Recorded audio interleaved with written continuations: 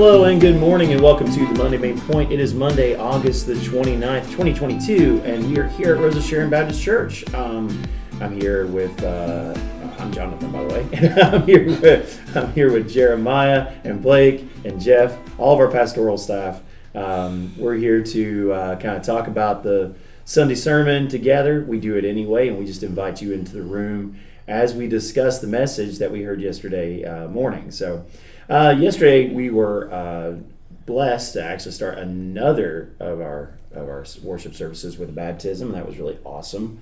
And so we were doing that, but we were also focused on school, because school started back today. We really wanted to take some time to also pray for all of our students that are going back to school, and pray for our teachers, and sort of have a prayer of commissioning for them as they start a new school year. And so between those two things, we were going to be taking up quite a bit of time in our service. So the sermon yesterday was actually a shorter one than normal, but it was good because we were talking about prayer, and we want to talk about prayer. I think prayer is something that we all know that we should do. Prayer is something that we understand and know that, I think you said it, or somebody said it yesterday, that Jesus prayed, and so if Jesus, Jeff, you said it, if Jesus prayed as much as he did, then we probably should pray as well. And Paul says things like, we should pray without ceasing, and so prayer should definitely be a part of the Christian life. But I think we talk about that, but we don't talk a lot about the specifics of prayer sometimes, or why is it that we pray? Why should we pray? Why do we need to pray? And I think part of that was kind of what you were getting into, because you were talking about in your message yesterday, and specifically, you're talking about how we need to pray for others. And we pray for others because, one, they're part of a bigger family, that we're this church family. But two, we pray for them because they need our prayers. And so it's a very simple message in some ways, right? I mean, that's a simple truth that we need to be reminded of, that we are a family united together in Christ, that we're brothers and sisters. I like the fact that, Jeff, you said yesterday, we don't use growing up in my church in southeastern Kentucky, there was lots of that brother language. Especially if I was talking to someone who was older than I was. That would be brother Jeff, or brother, or in particular, you never called the preacher anything but brother something. It was brother Ronnie or brother Jay, or that's the way we spoke, and sister too, right? And I think a lot of that kind of language is going by the wayside. We don't really do that anymore. I'm sure that there are some corners of the world, some corners of this nation where they probably still do that. But in large part, we don't do that. And so, it's a little antiquated. I mean, it is, and it sounds a little strange to anybody who, I guess, if you walked into a church for the first time and you're a seeker, and you hear everybody refer to each other as brother and sister, you might think you walked into a cult. But by the same token, I think it has caused us to, maybe the fact that we've lost that language has caused us to forget that we really are supposed to be a family.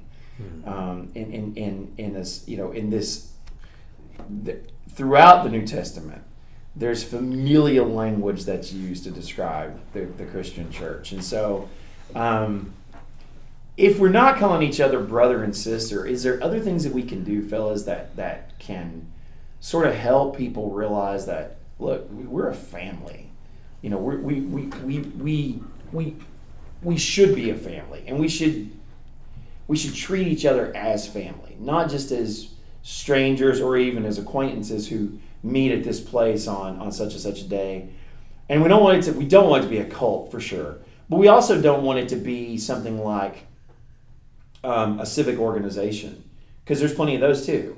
This is different. This is way different, because Jeff, I know you belong to like a Civitan club, right? Yeah. And while you're friends with all those people that you meet with on a regular basis, you wouldn't say that they're your family in the way that your brothers and sisters in Christ are your family. One, there's not something internally that unites you, like the Spirit does with us. And so what is it practically? I'm going to talk a little bit more on the practical side today, fellas. What is it practically that we can do to kind of reinforce that idea of family that you were talking about yesterday? Well, I mean, probably the closest thing that I would say for me personally is my fraternity brothers. We do call each other brother. And the reason we have a shared common bond. So our bond is our initiation, what we did for that. Right. And so because we all went through the same initiation, but I wouldn't call the Pica my brother, but I would call the guy in my chapter and my fraternity my brother because of that shared thing. And so I think in Christianity, that's the way Paul in the early church, when they started calling each other brothers and sisters, because now Gentiles are in the church too, it's the shared experience of Christ. You know, when Paul begins First Thessalonians, he says, "You belong to the God the Father and Jesus Christ," and so that set the whole tone that we are a family. Right. And then how do we get past where we look at people? I think it comes down to everything comes down to relationships, really. And so there's some people in the church that you're closer with, and they feel more like brothers and sisters. Even though everybody would be your brother and sister, you have that special feeling. And I think that comes through our small groups and people that you hang out with. Like when we used to do the bros breakfast and stuff like that. It gives you those opportunities to feel more like a brother. The kids when they go to camp and all, or some shared experience like a mission trip, you feel a bond. And I think the more you can do stuff like that, then the more you feel like a family. Okay. Without doing the whole brother sister. Right. But there are still people here, even in Durham. There's some churches here. Katrina, you know, she'll call you Brother Jeff or brother. Yeah. She has that language. I think a lot of the independent Baptists still kind of use that language. When I was doing a funeral for my grandpa not too long ago, it was in a Church of Christ, and on the sign it actually had brother. The pastor's name. Yeah. So I know a lot. I guess it's like if you're not like a reverend. I think I think it's more rural. It's more rural. I think it's honestly. I think it's more of a anymore. I think it's more of a mountain thing. It really, or at least it's still in the mountains. We call each other. They do it even in I teach at Clear Creek Baptist Bible College out in Pineville, Kentucky, and all those guys still refer to each other as. You know, if they're talking to a professor who's not a doctor or something like that, they'll call him brother, Brother Jonathan. You know, then they sometimes refer to each other as brothers too. So you know, it is still around, but I like at Rose of Sharon, I don't hear a lot of people use that kind of lingo, and I don't know in Oklahoma do they do it, Jeremiah? Yeah, well. I don't know if I can speak for all of Oklahoma, and you can speak for the whole state. And I haven't really been around for 10 years, but, and a lot has changed in 10 years. But they used to call my dad Brother Donnie. I thought that was weird. I'm like, Dad, I'm not calling you that. I'm just Daddy's your brother. I'm just going to call you Dad. But Dad's my brother. That's Kentucky. I think deacons, and I guess for me it was always kind of like. It wasn't a relational thing; it was a respect thing. Like kind of like saying "sir," but then that got turned into like, "Are you calling me old because you called me Brother Tom or whatever?" Right. And so I think because of relationship is why we stopped, which is kind of ironic, right? Okay. Like so, my generation sees it as like there was a disconnect between me and brother me. And so, like, I don't want that disconnect. I'd rather us just be equals and relational and together. But yeah, I think one of the most practical things we can do, or two really, Jeff mentioned one, when you begin to serve alongside people. So like even like you serve at VBS or you serve on a mission trip or you go into a service project or you go and just make a visit with someone. You really do feel like a special, like the relationship is growing and there's a discipleship relationship. And then another way that I've been convicted about lately is when you hear people pray for you out loud.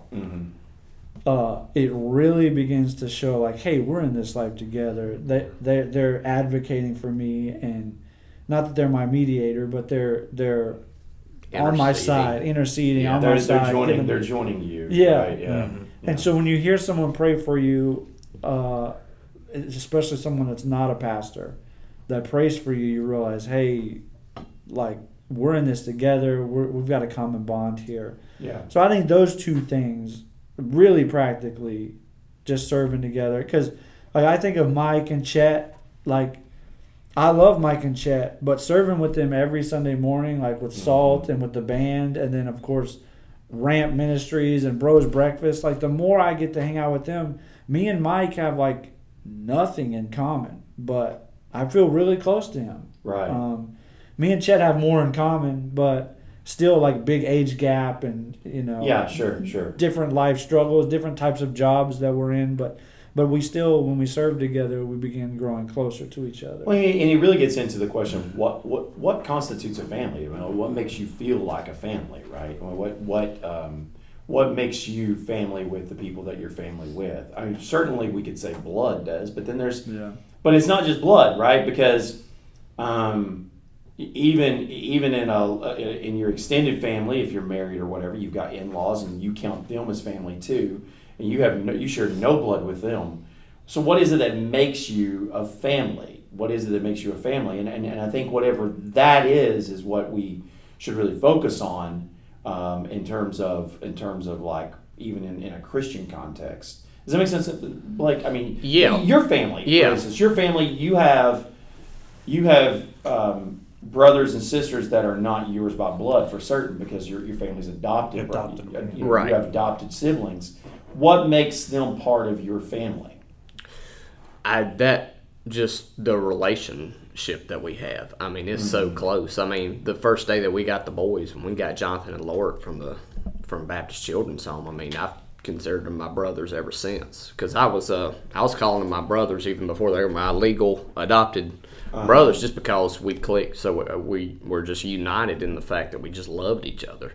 It was probably just that instant connection of just like love we had for one another that united us. And obviously somewhat living under the same house. I was in college, so obviously I wasn't living in the house, but still that relation of, you know, same guardian in their, what would have been in their terms, or same parent guardians that they had were mine, and, you know, I was able to relate with them through that and their interests. I like that idea of parent guardian, because in one of the things that makes us family as Christians, I think, is that we share the same Father, right? Yeah. We're under the same authority, or we would say we're all under the same authority, the authority of God and the authority of Jesus Christ. And so part that the same thing that unites you with your brothers and stuff would be the same thing that kind of unites us as Christians. Yeah, absolutely. And you know, the same love I have for my brothers, I have for my biological sister.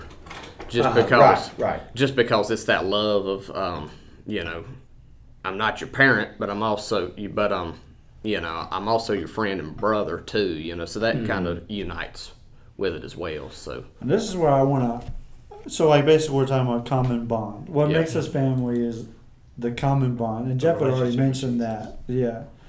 And this is where I want to caution people, because I think as a church, sometimes we allow that common bond to be something other than Jesus. Mm-hmm. Yeah, and that creates problems. Yeah. So then you have these factions within the church of, like, these people have this preference and this other group of people have this preference, and they have and maybe we have, I'll put myself in there, we have a common bond. Like for me and my students, maybe it's age or maybe it's sports or whatever. Mm-hmm. Just this common bond that's something other than Jesus. And if we focus on that, if that's really like what we would say our common bond is, then we don't really have a common bond with the rest. And as soon as someone attacks my preference, so let's say we have a common bond around music, hot topic, right? Right. Which type of music we do in church. Mm-hmm. And as long as I'm getting that type of music, then I'm happy and I'm not going to go at war with the people who like a different type of music. But seeing that our common bond is Jesus and our relationship with Jesus, talking about that same Father. We have the same Father. We've been adopted into the same family. That's our common bond. Everything, all these other maybe common bonds or things that you have in common with other people are just plus. But remembering that priority and that really our familial ties go back to Jesus. And that this, we see those kinds of disagreements in our earthly families as well. I mean, all the time. people fight over the remote control, right? But you hear horse. I know I want to watch this. Now I want to watch this, and at some point the family has to kind of come together and go, okay, well, for the sake of the family, we're not going to fight over this remote, right?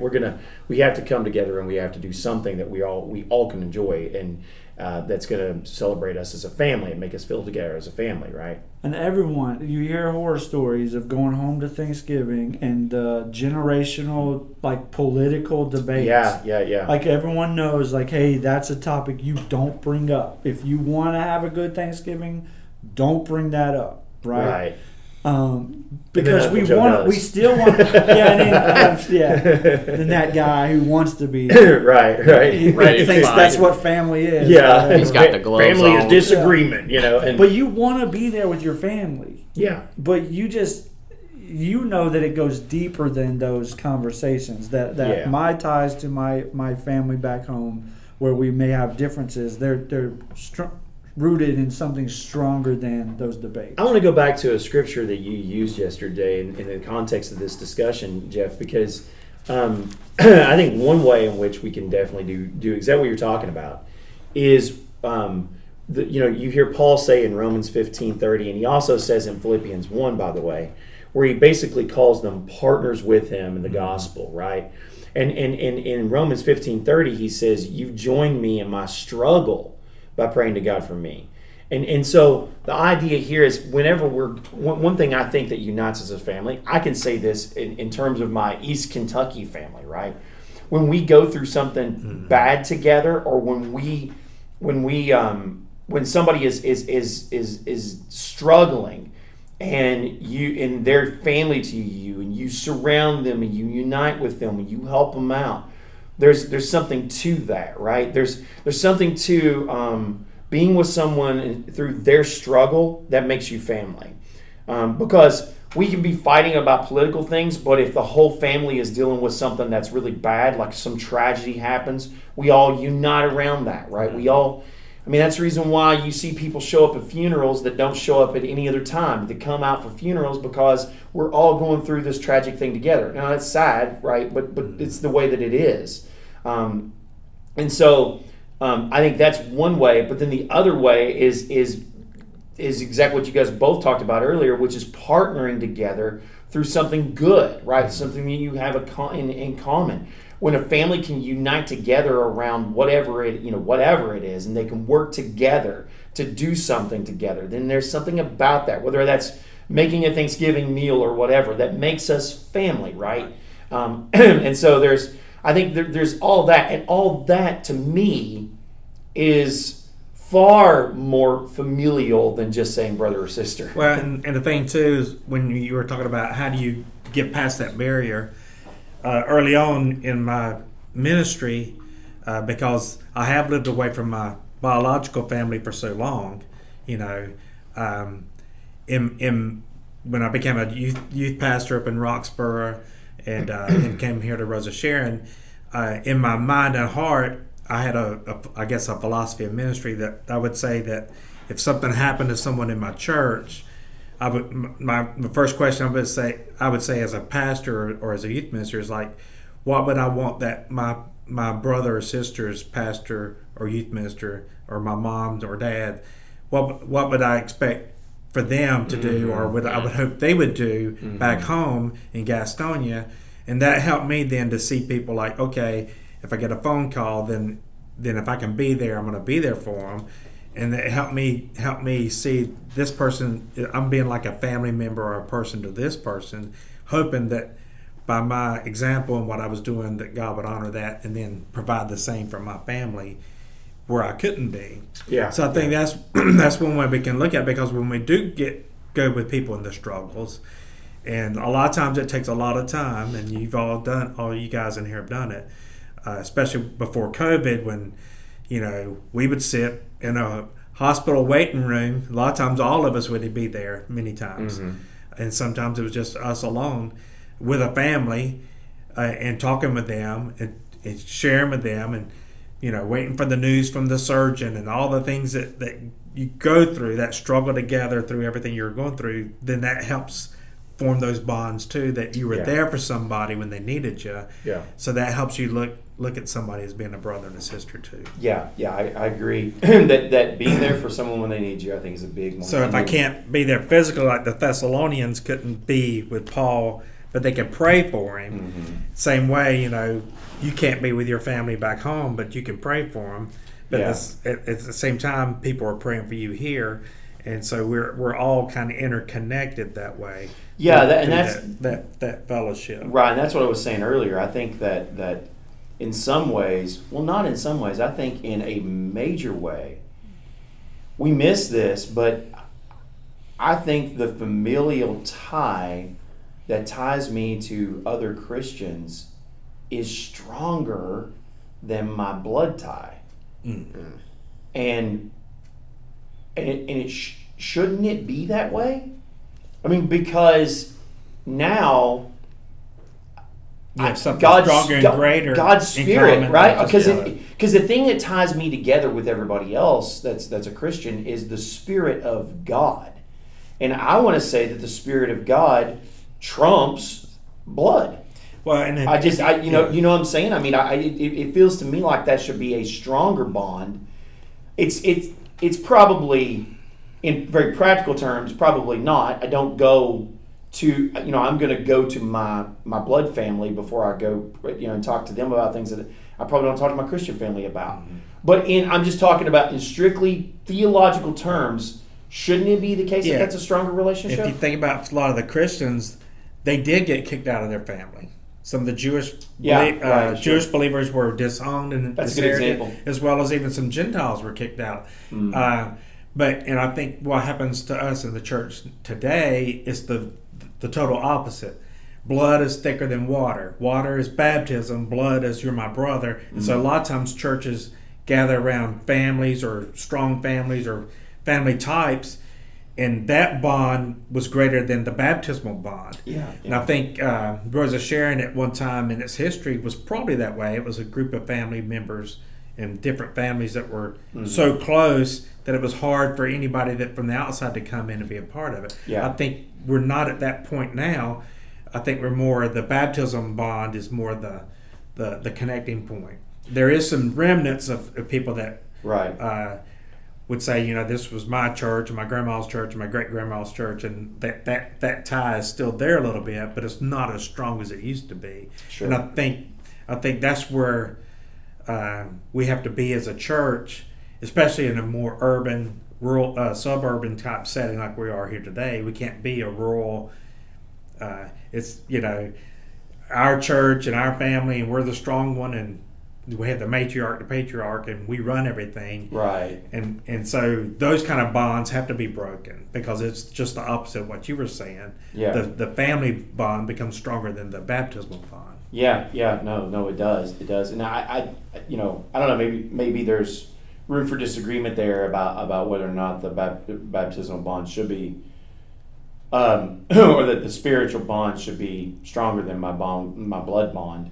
But I think theologically speaking, that makes sense, though, right? Yeah, I mean, one's eternal too.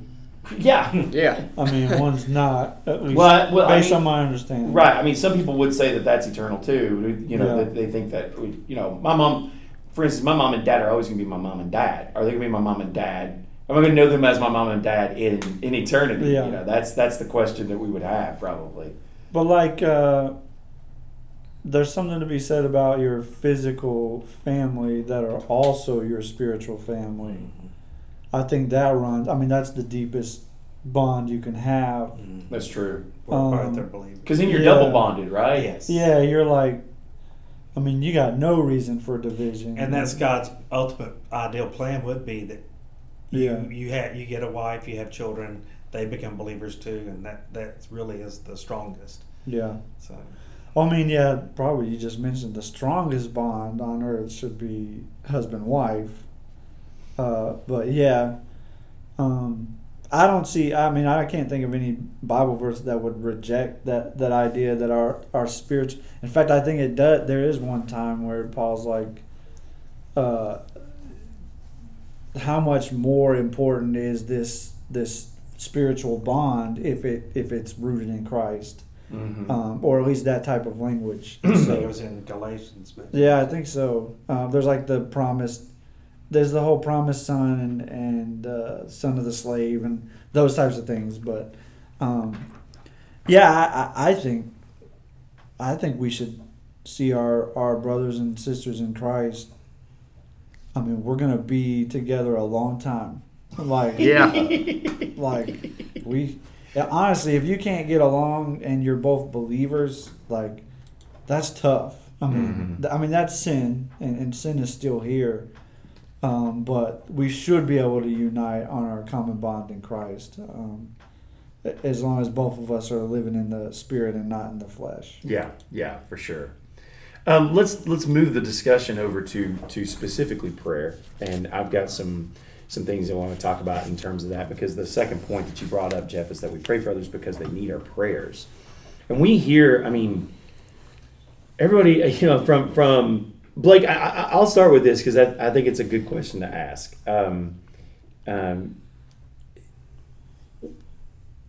want to ask, what should we pray for? What should we use? What should we use prayer for? Right, and in particular, like we know that other people have needs, right? Should we pray? And like I'm thinking like little kids, right? Because little kids don't really understand prayer, and they'll say, pray for my cat or pray for my dog, or pray for my team to win. Or things like that. I mean, is there harm in praying for those things that don't really have great spiritual matter?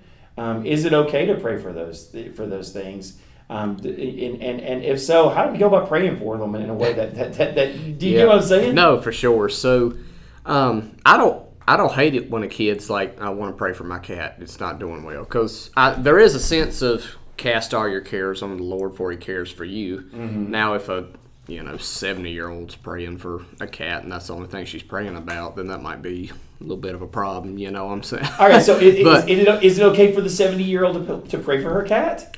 I would say so, but I think it's not. But that shouldn't be the only thing. I think. Okay. So what I'm saying is, with prayer, what should be in prayer, I kind of use like a 4-letter acronym: ACTS. There should be adoration, confession, thanksgiving, and supplication.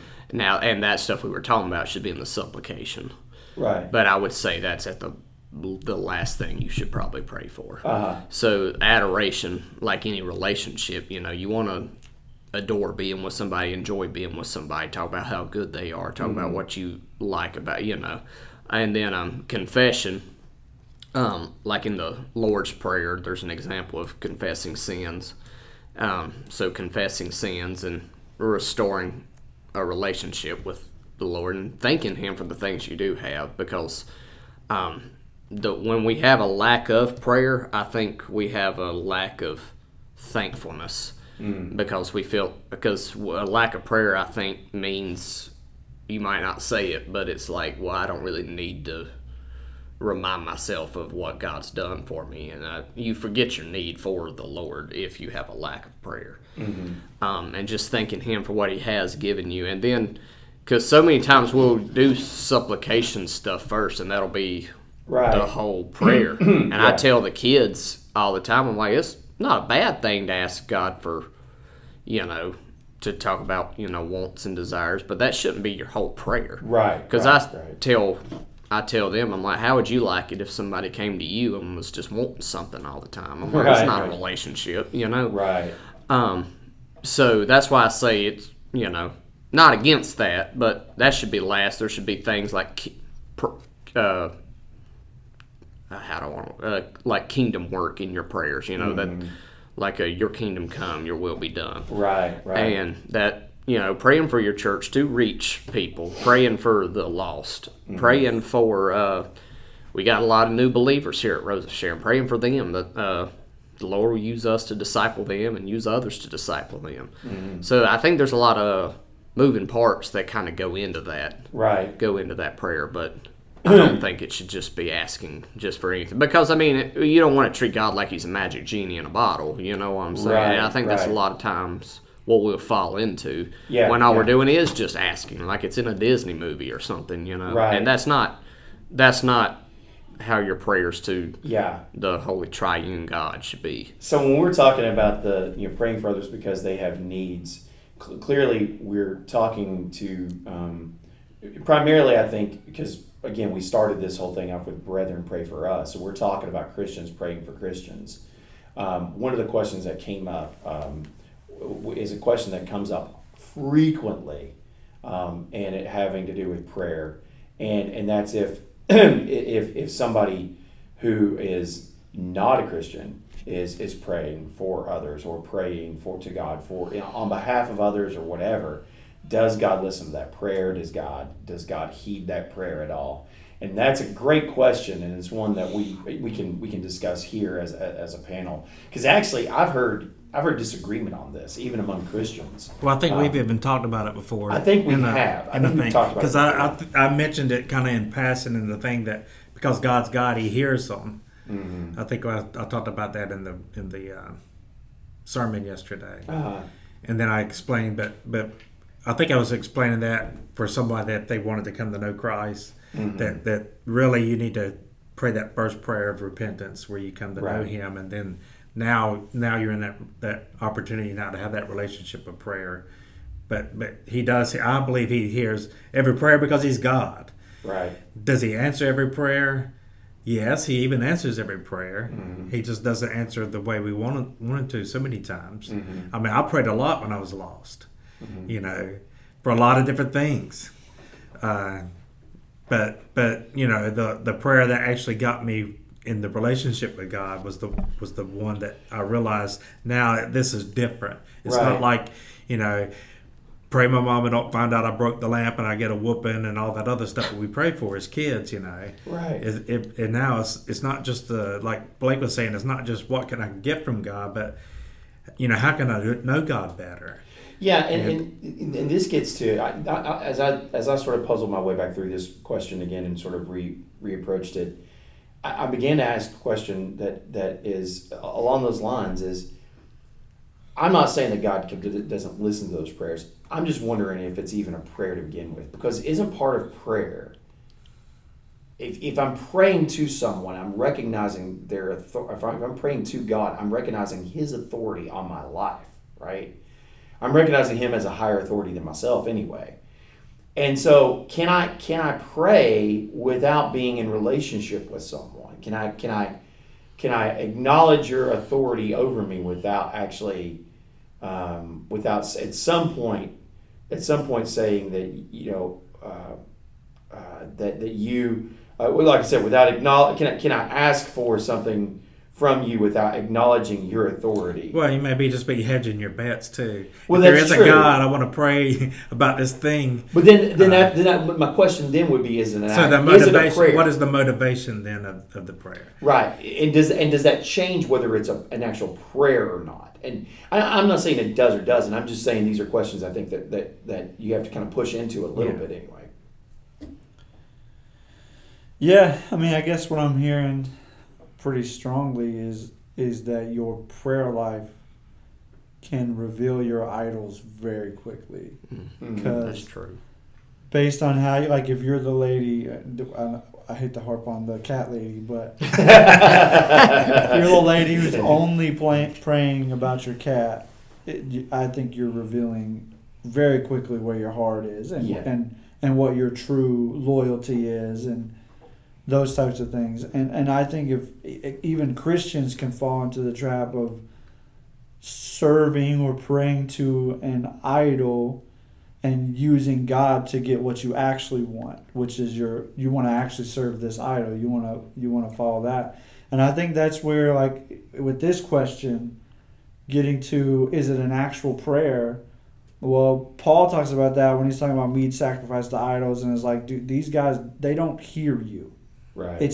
There's no ears on that thing. Like, they don't hear you. It's vain. And so I think sometimes you might be praying to what you think is God, but you're praying to an idol or praying to, and I think that's what you're getting at. So it's about your heart. It's about relationship. But I do think that there are cries because of our being made in God's image, right? There is a certain level, and because God is always drawing others to himself, right? There's a certain level of basic relationship God has with humans. And I think that allows him to hear their prayers and maybe even respond to their prayers and answer their prayers. But at the same time, he knows like the heart of their prayer. And he's like, oh, that wasn't a prayer to me. That was a prayer to this idol. Or that was a prayer to that God. Right. Or God wouldn't call them gods, but that's a prayer to this idol. That's a prayer that's going to fall on vain ears. Right. And I think one of my former pastors, the way he used to answer this question, and I thought it was pretty good, was that he said that God isn't obligated. Well, no, he's not obligated to do anything, but he's certainly not obligated to listen to to listen. And there's a difference between hearing and listening, right? He's not obligated to listen to the prayers of a unrepentant person, right? There's no promises involved in that. But that doesn't mean that he can't or won't. Whereas with those who are repentant, he's promised to listen. He's promised to listen to the prayers of those who are repentant. And so I think that there's promises involved for those who are repentant, right? Those who have trusted in Christ, because he abides in them. It's kind of hard not to listen to, right? But those prayers where because I don't want to say, and I know there's some pastors who go, the only prayer that God listened to from a lost person is the prayer of salvation, and that's it, you know.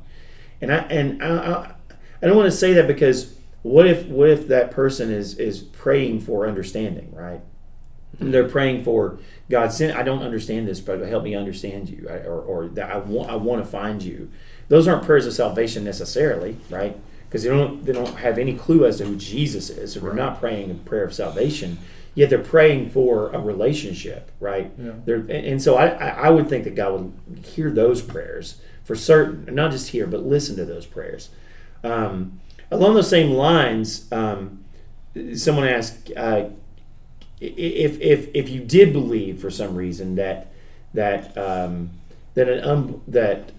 God doesn't necessarily listen to the prayer request of an unbeliever, because again, maybe it's being made to an idol more than it is to God, is it okay to pray for their request on behalf of them? Can you pray for their request? And if it's, say it's an idolatrous request, right? And God's not, you don't think God would even hear that. Is it okay for you to pray on their behalf? Well, I'll go back to the one about in my life personally. My dad, his salvation story was, my niece had spinal meningitis. She was just an infant. They were in the hospital. The preacher comes. My mom's there. My dad's there. They're all in the waiting room, and so the preacher says, well, Jim, why don't you go ahead and pray for Jennifer? And then my mom pipes in and says, God's not going to hear his prayer. He's not saved. And so they're in that hospital waiting room. The preacher talked to my dad, and he prayed to receive Christ first. Then he prayed for Jennifer. Oh, okay. So so I can see where that is a motivating factor. If the circumstances are right, where somebody can come to know Christ, because then it would be, that could be a selfish thing too. Well, I better get saved so I can pray for my daughter, right? As opposed to I want to get saved to have a relationship with Christ, and it worked out for him, the way it should have, right? So a lot of missionaries would tell you that they'll pray for even the witch doctors and all, for their children to be healed or for something to happen, because they're praying and they're saying, and they'll give permission, can I pray for your child in the name of Jesus? Because they're trying to show that Jesus is the true person to pray to. And that's a real you better have the Holy Spirit really compelling you to do that, because you could cause a lot of problems if you're praying something for the wrong motivation. And there have been missionaries have prayed for people, even witch doctors and all, whose children were healed and everything, and then that person then becomes a believer. So I think the whole underlying thing is, what is your motivation for praying to begin with, and for praying for other people and their needs. Right. I think Paul clearly in all of his things was asking for specific needs for the gospel, and I didn't really go into a whole lot of how to pray for specific needs and all. I started in this passage, I started almost to get a prayer that Paul prayed. Now, I've preached a message like that before, and I had blanks where they could put their kids' name. Yeah. But I felt more led, because we have baptism and all, and really was feeling just a burden. We need to just pray for these kids, and not just see them as kids, but see them as our kids, our family, have that burden to really pour our hearts out and pray for them. So this was more of an application kind of sermon, totally applied to back to school. So, I hope that answered the question. Where I think it's okay for us to pray for lost people, even if they're praying a selfish prayer for something. That maybe if it's biblical and okay for that prayer to be answered. Now, if they're praying to win the lottery, things like that. I've actually had that request before prayer walking. No, wait. Say that again. So I've actually had that prayer request prayer walking. In my home church, my pastor wanted to give me like a summer project, and it was to invite everybody within like a 2-mile radius to VBS by the time VBS rolled around. Okay. So I figured one of the best ways to do that might be prayer walking. And I kid you not, when we asked how can we pray for you, and he's like, well, just pray I'll win the lottery. And I'm like, 18-year-old me's like, this is why I really need to go to seminary here, But so I'll pray for you to win if you promise to give your tithe checks to me. That's how you pray for that one. And obviously I don't think I prayed for him to win the lottery. I've kind of walked through like, well, I kind of laugh about it, because it's a little bit funny, but just pray, I didn't pray necessarily for him to win the lottery, but that the Lord would, what we would call, continue to give him common grace in a way, and show Jesus, for Jesus to be revealed to him, which I will say, if you are praying for somebody's need of salvation, you could be the answer to your own prayer by going and sharing the gospel with them. Sure, yeah. And going back to your previous question, like if somebody's having like some struggle, like say an unsaved couple is having marriage problems or something, I would probably, I'm just thinking out loud, I would probably pray for them like, Lord, I do pray you would rescue their marriage, but not just the marriage, but show yourself to them through you working in this marriage in a salvific way. That way, because like I can pray for them to rescue their marriage, which isn't a bad thing, but their relationship with Christ is much more important and would be a very beneficial factor in helping rescue their marriage. Right. So I think there's a few ways, you can word it like Jeff was saying in a way that is biblical, right? Because I wouldn't have any problem praying that prayer in Jesus' name, right? But now if I'm praying like, Lord, I pray, this guy wins the lottery in Jesus' name. I conscientiously, I kind of struggle with that a little bit, right? Because I don't think that that's a very God-glorifying prayer. Or if you've got, a couple that are not yet believers, and they're trying really hard to have a baby, right? And they want to have a baby, and they're praying for a baby, even though they're not believers, they're not, and they come to you and ask you to pray for them to have a child. Is it, knowing they're not believers, I guess the question was, is it okay to pray for that, join them in prayer over that, even though they're not believers? That's I think that's the heart of the question that was being asked Jeremiah.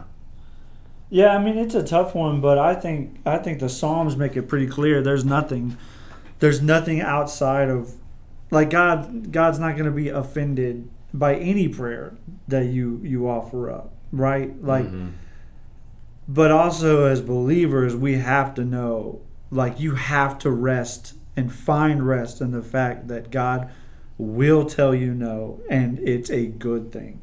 Like I've said that 1,000 times. He'll either tell you no, he'll tell you wait, or maybe he'll tell you yes, or he'll grant whatever it is that you want. But just trusting in him that, so like I don't mind. I've prayed for some weird stuff, all right, for students, sometimes in regards to pets and pet surgeries and like, and I don't think that's off the table as long as we're not like, again, I think this type of thing reveals your idols, but also as long as you know, and like I welcome the fact that God has told me no. Like I thank him that he has told me no 1,000 times. And I trust him. I think he's big enough to know when to say no. Yeah. Right? And that's, and we want that as parents. We want our kids to trust us to know when's enough and when no is a necessary it's a necessary time to say no for their safety or for their good, right? And so I want to trust God that he's going to tell me no. But there is kind of a pattern once you become a mature believer of like, hey, really this is all about, like, let's maybe not focus on earth so much and our problems and here. Let's maybe focus on the mission and the gospel, and that like this guy who wants to win the lottery. Yeah. Like he probably has needs or things that he wants fulfilled on this earth, right? That he thinks money will give him. Right. Well, why not pray that God would grant him those things? Like, or that God would grant him the greater joy of himself, right? Yeah. And so a lot of my prayers just end up being like, God, if you want to reveal yourself in this way, do so. Like, I'm not going to get in the way of that. So like, if you want to reveal yourself in this way and help this guy win the lottery, do so, but let him know like this was you, right, and that may be a means for him to come to you. And obviously, it's revealing a very clear idol in his life too. But that's where my prayer is dominated by like, God, reveal yourself, comfort us, help us like as a people to know where we can serve you and where we need to move and move us, but also knowing that at the end of the day, if God says no, like I'm trusting him. Yeah. So this gets into one other final question I have here, and that's, does it really matter how specific I am with my prayers? It does, God knows my heart, right? Does it matter how specific I am with my prayer? Does the language because I think some people worry that the language that they use will limit God, the effectiveness of the prayer. And that comes from, I know you've all been around, you guys probably have all been around people who can, pray flowery prayers and really just seem to, just have a way with words and stuff. Make the spirit fall down. Yeah. And then, this person over here isn't quite as vocal and isn't able to pray, he doesn't have that kind of command over the English language. Does that mean that God's going to listen to this dude's prayer more than he's going to listen to this guy? Or even maybe more to the point, does it matter how specific we are when we're asking a request of God as to its effectiveness, prayer's effectiveness? Yeah, and I think, like, for example, let's use Autumn for an example. We're praying that Autumn finds Christian friends and finds a good church. Yeah, which, by the way, I've got good news on that end. I'll share that later. Now, if I was praying specifically that Autumn will find good Baptist Christian friends and find a good Baptist church, and then she finds a church that's not a Baptist church, but it's evangelical and it's solid, like a Bible church or something, am I like now disappointed because I specifically asked for that and my prayer didn't get answered specifically? So I think the specifics is what the actual need is, how the need gets met. You leave that up to God. And then as far as not knowing what to pray, Romans teaches that when we pray, a lot of times we're praying stuff and the Spirit is praying with us. We always got to remember when we're praying with God, we're praying, but the Holy Spirit is there as well. And sometimes the Spirit makes utterances and makes requests and pray. Sometimes He translates our prayers and actually takes the specifics to what we really, really need. And so we just rely on, okay, I pray for this, now I trust God with whatever the answer may be. And A lot of things like for kids, we want to pray for their safety in school. We want to pray that they can learn. We want to pray they want to be exposed to any false thing that comes their way that will, hurt their faith, things like that. Mm-hmm. I mean, there's specific things we could pray that would be good and we need to pray. Mm-hmm. But there's a lot of general things too that we don't necessarily need to pray, but they're out there as well. And so God, as long as we have a direction we want to go in, God's going to take care of the specifics. Yeah. But we may have in our mind my prayer might have been, I want to be there, because Eileen's like, you're going to be playing golf by June. I'm like, well, I mean, if that's what's going to happen, that's great. But if it doesn't, that's okay too. Mm-hmm. Because I want to get well so I can do what I need to do. Yeah. And if I don't ever play golf again, I'll be disappointed. But that's not really why I want to be healed. I want to be healed to be effective in the ministry, kind of thing. So, Right. So I think you just have to kind of shift through what you're looking for, but then leave the actual specific answers up to God. Then, if that answers that question there, then I'll let you guys grab the rest. Yeah. Go ahead. Well, and I think if you know what's in Scripture, so say in Hebrews 10:25, it's pretty clear that God desires for His people to live in community in a local church. Mm-hmm. I feel like if you pray specifically that you find a local Christ-centered body of believers for that person to be a part of, I think God will be faithful to answer that. And for example, I mean, if I'm praying that I can have an opportunity to share the gospel with somebody, obviously that's a clear command in Scripture to go make disciples, to go witness. I mean, I don't feel like you'd have to pray, is it your will, Lord, that I share the gospel with this person? Obviously, So I think He would be faithful to answer prayers like that. Not that He's not faithful to answer other prayers, but when it's in His Scripture and it's in His Word, I feel like it's not a bad thing to remind God of His Word and say, hey, look, Lord, I know that in your great commission you tell me to share the gospel, to teach them.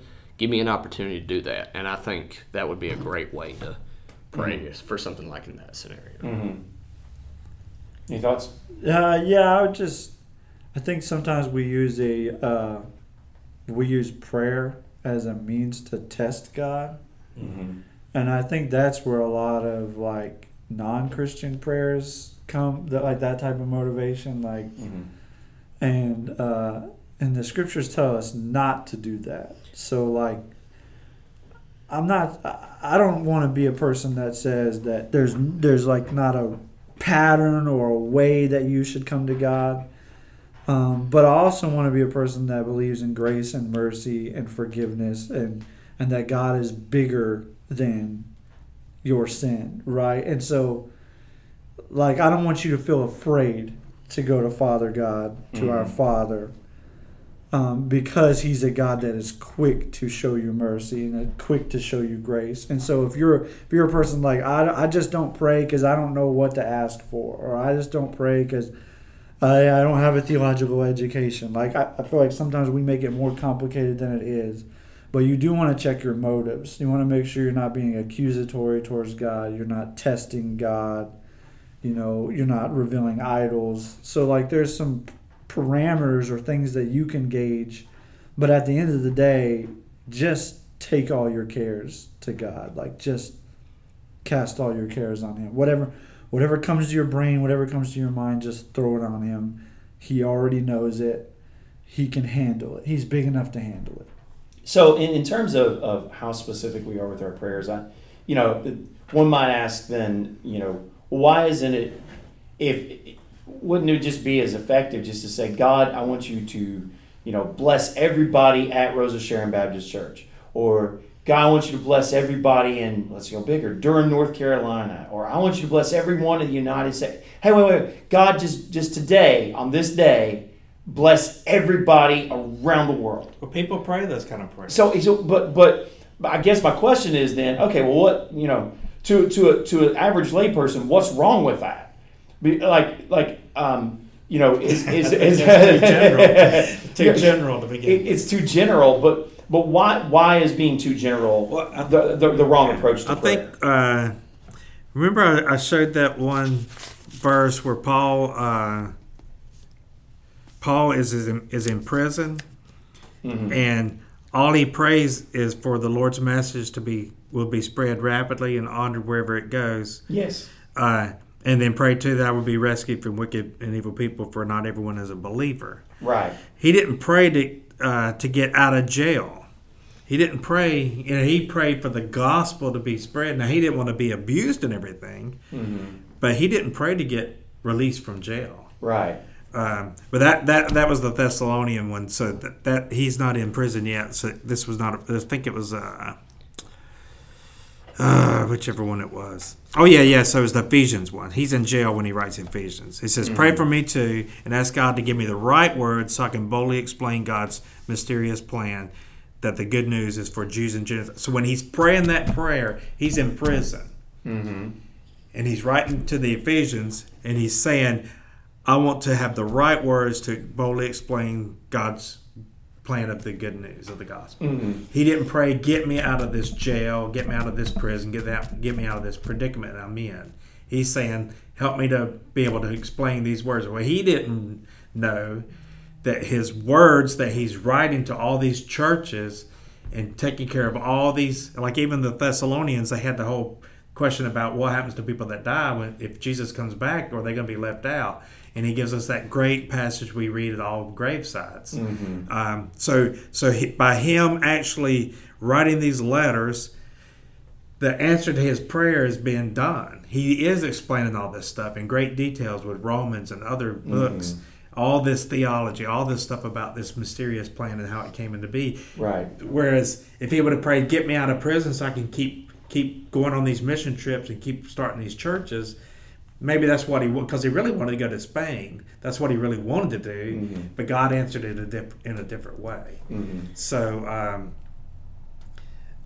his specific prayer was to explain, and but a general prayer, if he just said generally to do this, with that, is he saying, "Get me out of jail so I can continue to do this"? That's what we would pray. Get him out of jail. Yeah. I get what you're saying. I still don't. I don't know if that answers the question that I'm asking. I feel like with a general prayer like that, like, "Lord, bless all of Durham." Well, there's a means in which I think the Lord would want to bless Durham, but there's a means in which how He wants to do that, and that's through His church, through the spreading of the gospel. So I feel like a lot of times when we do pray those things, we forget, well, we're a part of the means that that should be the solution to these problems. It's like, "Lord, help crime in our city." Well, yeah, that might can come through political figures and council members, sure. I mean, I'm not going to discredit that. But if the gospel's gone out in Durham, it's very likelihood that the crime rate would go lower, just as an example. Or if, "Lord, help," if your prayers help starvation in North Carolina. Well, Jesus is pretty clear in Matthew 25. Like, "You fed me when I was hungry," stuff like that. Like, you are the means in which a lot of these prayers can be answered. Now, can you fix the whole problem by yourself? Well, no. I mean, that's why I say the church, local churches and the universal church kind of within that. So I think it's important to remember the means, and that God's chosen to fix these problems or to put His gospel forth into these areas. I think in our prayers it's important to acknowledge the means, and it's not necessarily say, "Lord, fix this problem." It's, "Lord, show me what I can do to be a part of your plan in this." So hopefully that makes sense and that answers your question. Yeah. I think that's getting a little bit. Well, I mean, both of you are hitting, I think, on answers to the question. I don't know if there is a specific answer to the question. I think you could pray that prayer, but I think part of the answer, I think God, man, I think sometimes He's like, if this is Jeremiah language, but I think He's like, "Oh, you mean like come down there and die for them, like that type of blessing?" You see what I'm saying? Yeah.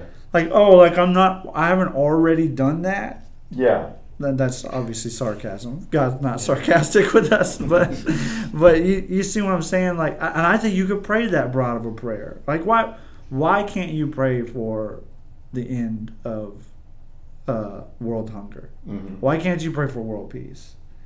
Right?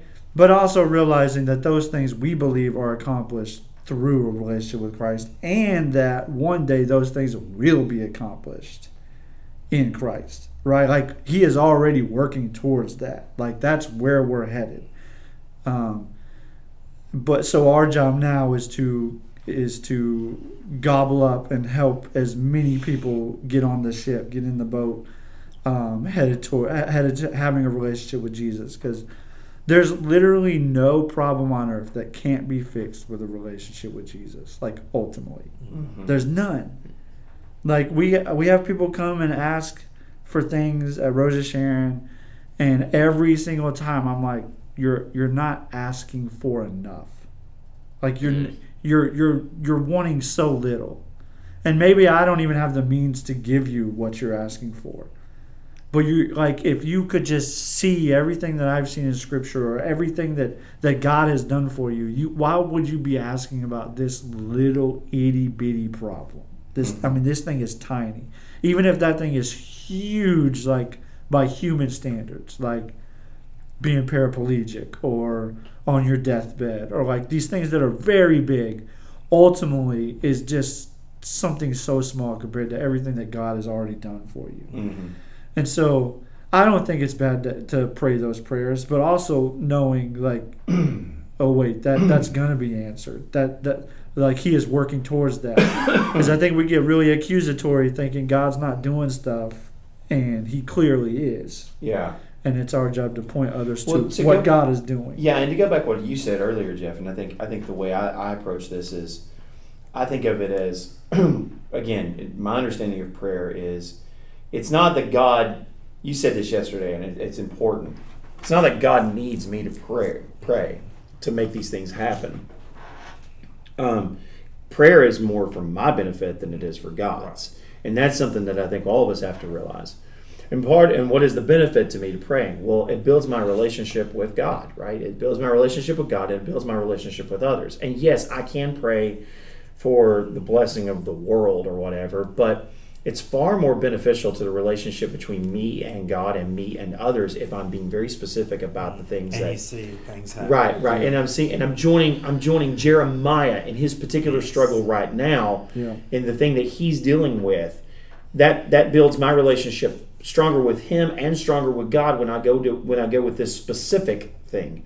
Especially if, Blake, it's in line with God's plan, right? Or what you were saying before, Jeff, with what Paul was doing. Yeah, I can be focused on my own selfish things, and I can be focused on, God, just relieve me of my circumstances right now. But if I'm really trying to build a relationship with God, and I'm trying to build a relationship with others, then I'm going to be more focused on the specific needs of those people who are around me. That's in relation to the will of God, right, and what He wants to do in their lives. And so, I think it's more about why are you praying than it is about what you are praying. And so often we throw in, like, God bless everybody is filler language. Yeah. I think I even mentioned that, like when Paul says pray for us, he's not saying, like, now I lay me down to sleep prayer. He wants them to pray for them, really pray for them. Yeah. And so, like, you and Autumn just made this huge road trip, but in the back of your mind, you knew people were praying for y'all. Oh, yeah. Y'all were going to get there safely, and it just makes you have that much more confidence knowing that people are praying for you and you're praying for people, and it's interconnected.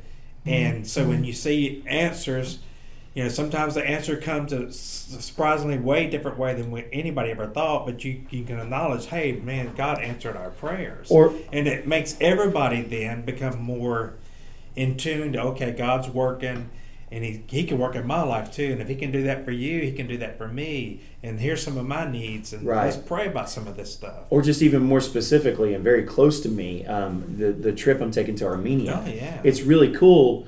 One, it's awesome that people are giving to support that. That's because I know anytime somebody's given to support that, that means that they're joining me on this mission too. they made an investment. They see it as an important thing. They see it as important as I do. And if they see it as important, then I'm going to trust that not only are they giving their finances, but they're probably giving prayers to that as well. And when I go to Armenia here in a week, I'm going with knowing that I have an entire church body who's kind of going with me in prayer, that they're joining with me in this mission. It's not just me going. It's me going, one, because I feel like God called me to do that. I feel like, very, very, very much led by God to join on this mission. But now I also feel the backing of all my brothers and sisters, my family in Christ, who are also behind me and as I go forward. And so, yes, that makes a huge difference to me. And that's the power of prayer, right? And it's the power of family. It's kind of what we've been talking about throughout this podcast. So we're going to wrap up there, guys, because we're over time. Next week, I am going to be in Armenia, so I'm going to try and do my best to make sure that we can still get a podcast out. I may not be able to publish it, so we'll see what happens, right? We'll see what happens. But I can tell you that on Sunday, the message is going to come from Philippians 2, and probably my favorite chapter in the Bible. If you nailed me down and said, what's your favorite chapter in the Bible? It's Philippians 2. That's a good passage. No, my favorite book of the Bible is Philippians anyway. And in particular, though, what I want to look at in Philippians 2 is verses. It starts in verse 12 and goes through 12 and 13. Which reads, "Therefore, my dear friends, just as you've always obeyed, so now not only in my presence, but even more in my absence, work out your own salvation with fear and trembling. For it is God who is working in you, both to will and to work according to his good purpose." Amen. And those two verses are so good. And we're going to unpack all that means. And I think that often that those verses are misunderstood. And I'm going to talk about the misunderstanding behind those verses. And then I think when you get a clear understanding of what those two verses are really saying, it should light you on fire to go do service for God. And so that's what I'm going to talk about. Amen. All right, so anyway, that's it for today, folks. Thanks for listening to us on The Main Point, and we look forward to communicating with you further. You know that if you have any questions, you can always email us at rosbcpastors@gmail.com, and we'd be happy to hear from you. Until then, have a great week. Be blessed in the Lord and go serve him well. We'll see you in the next one. So long.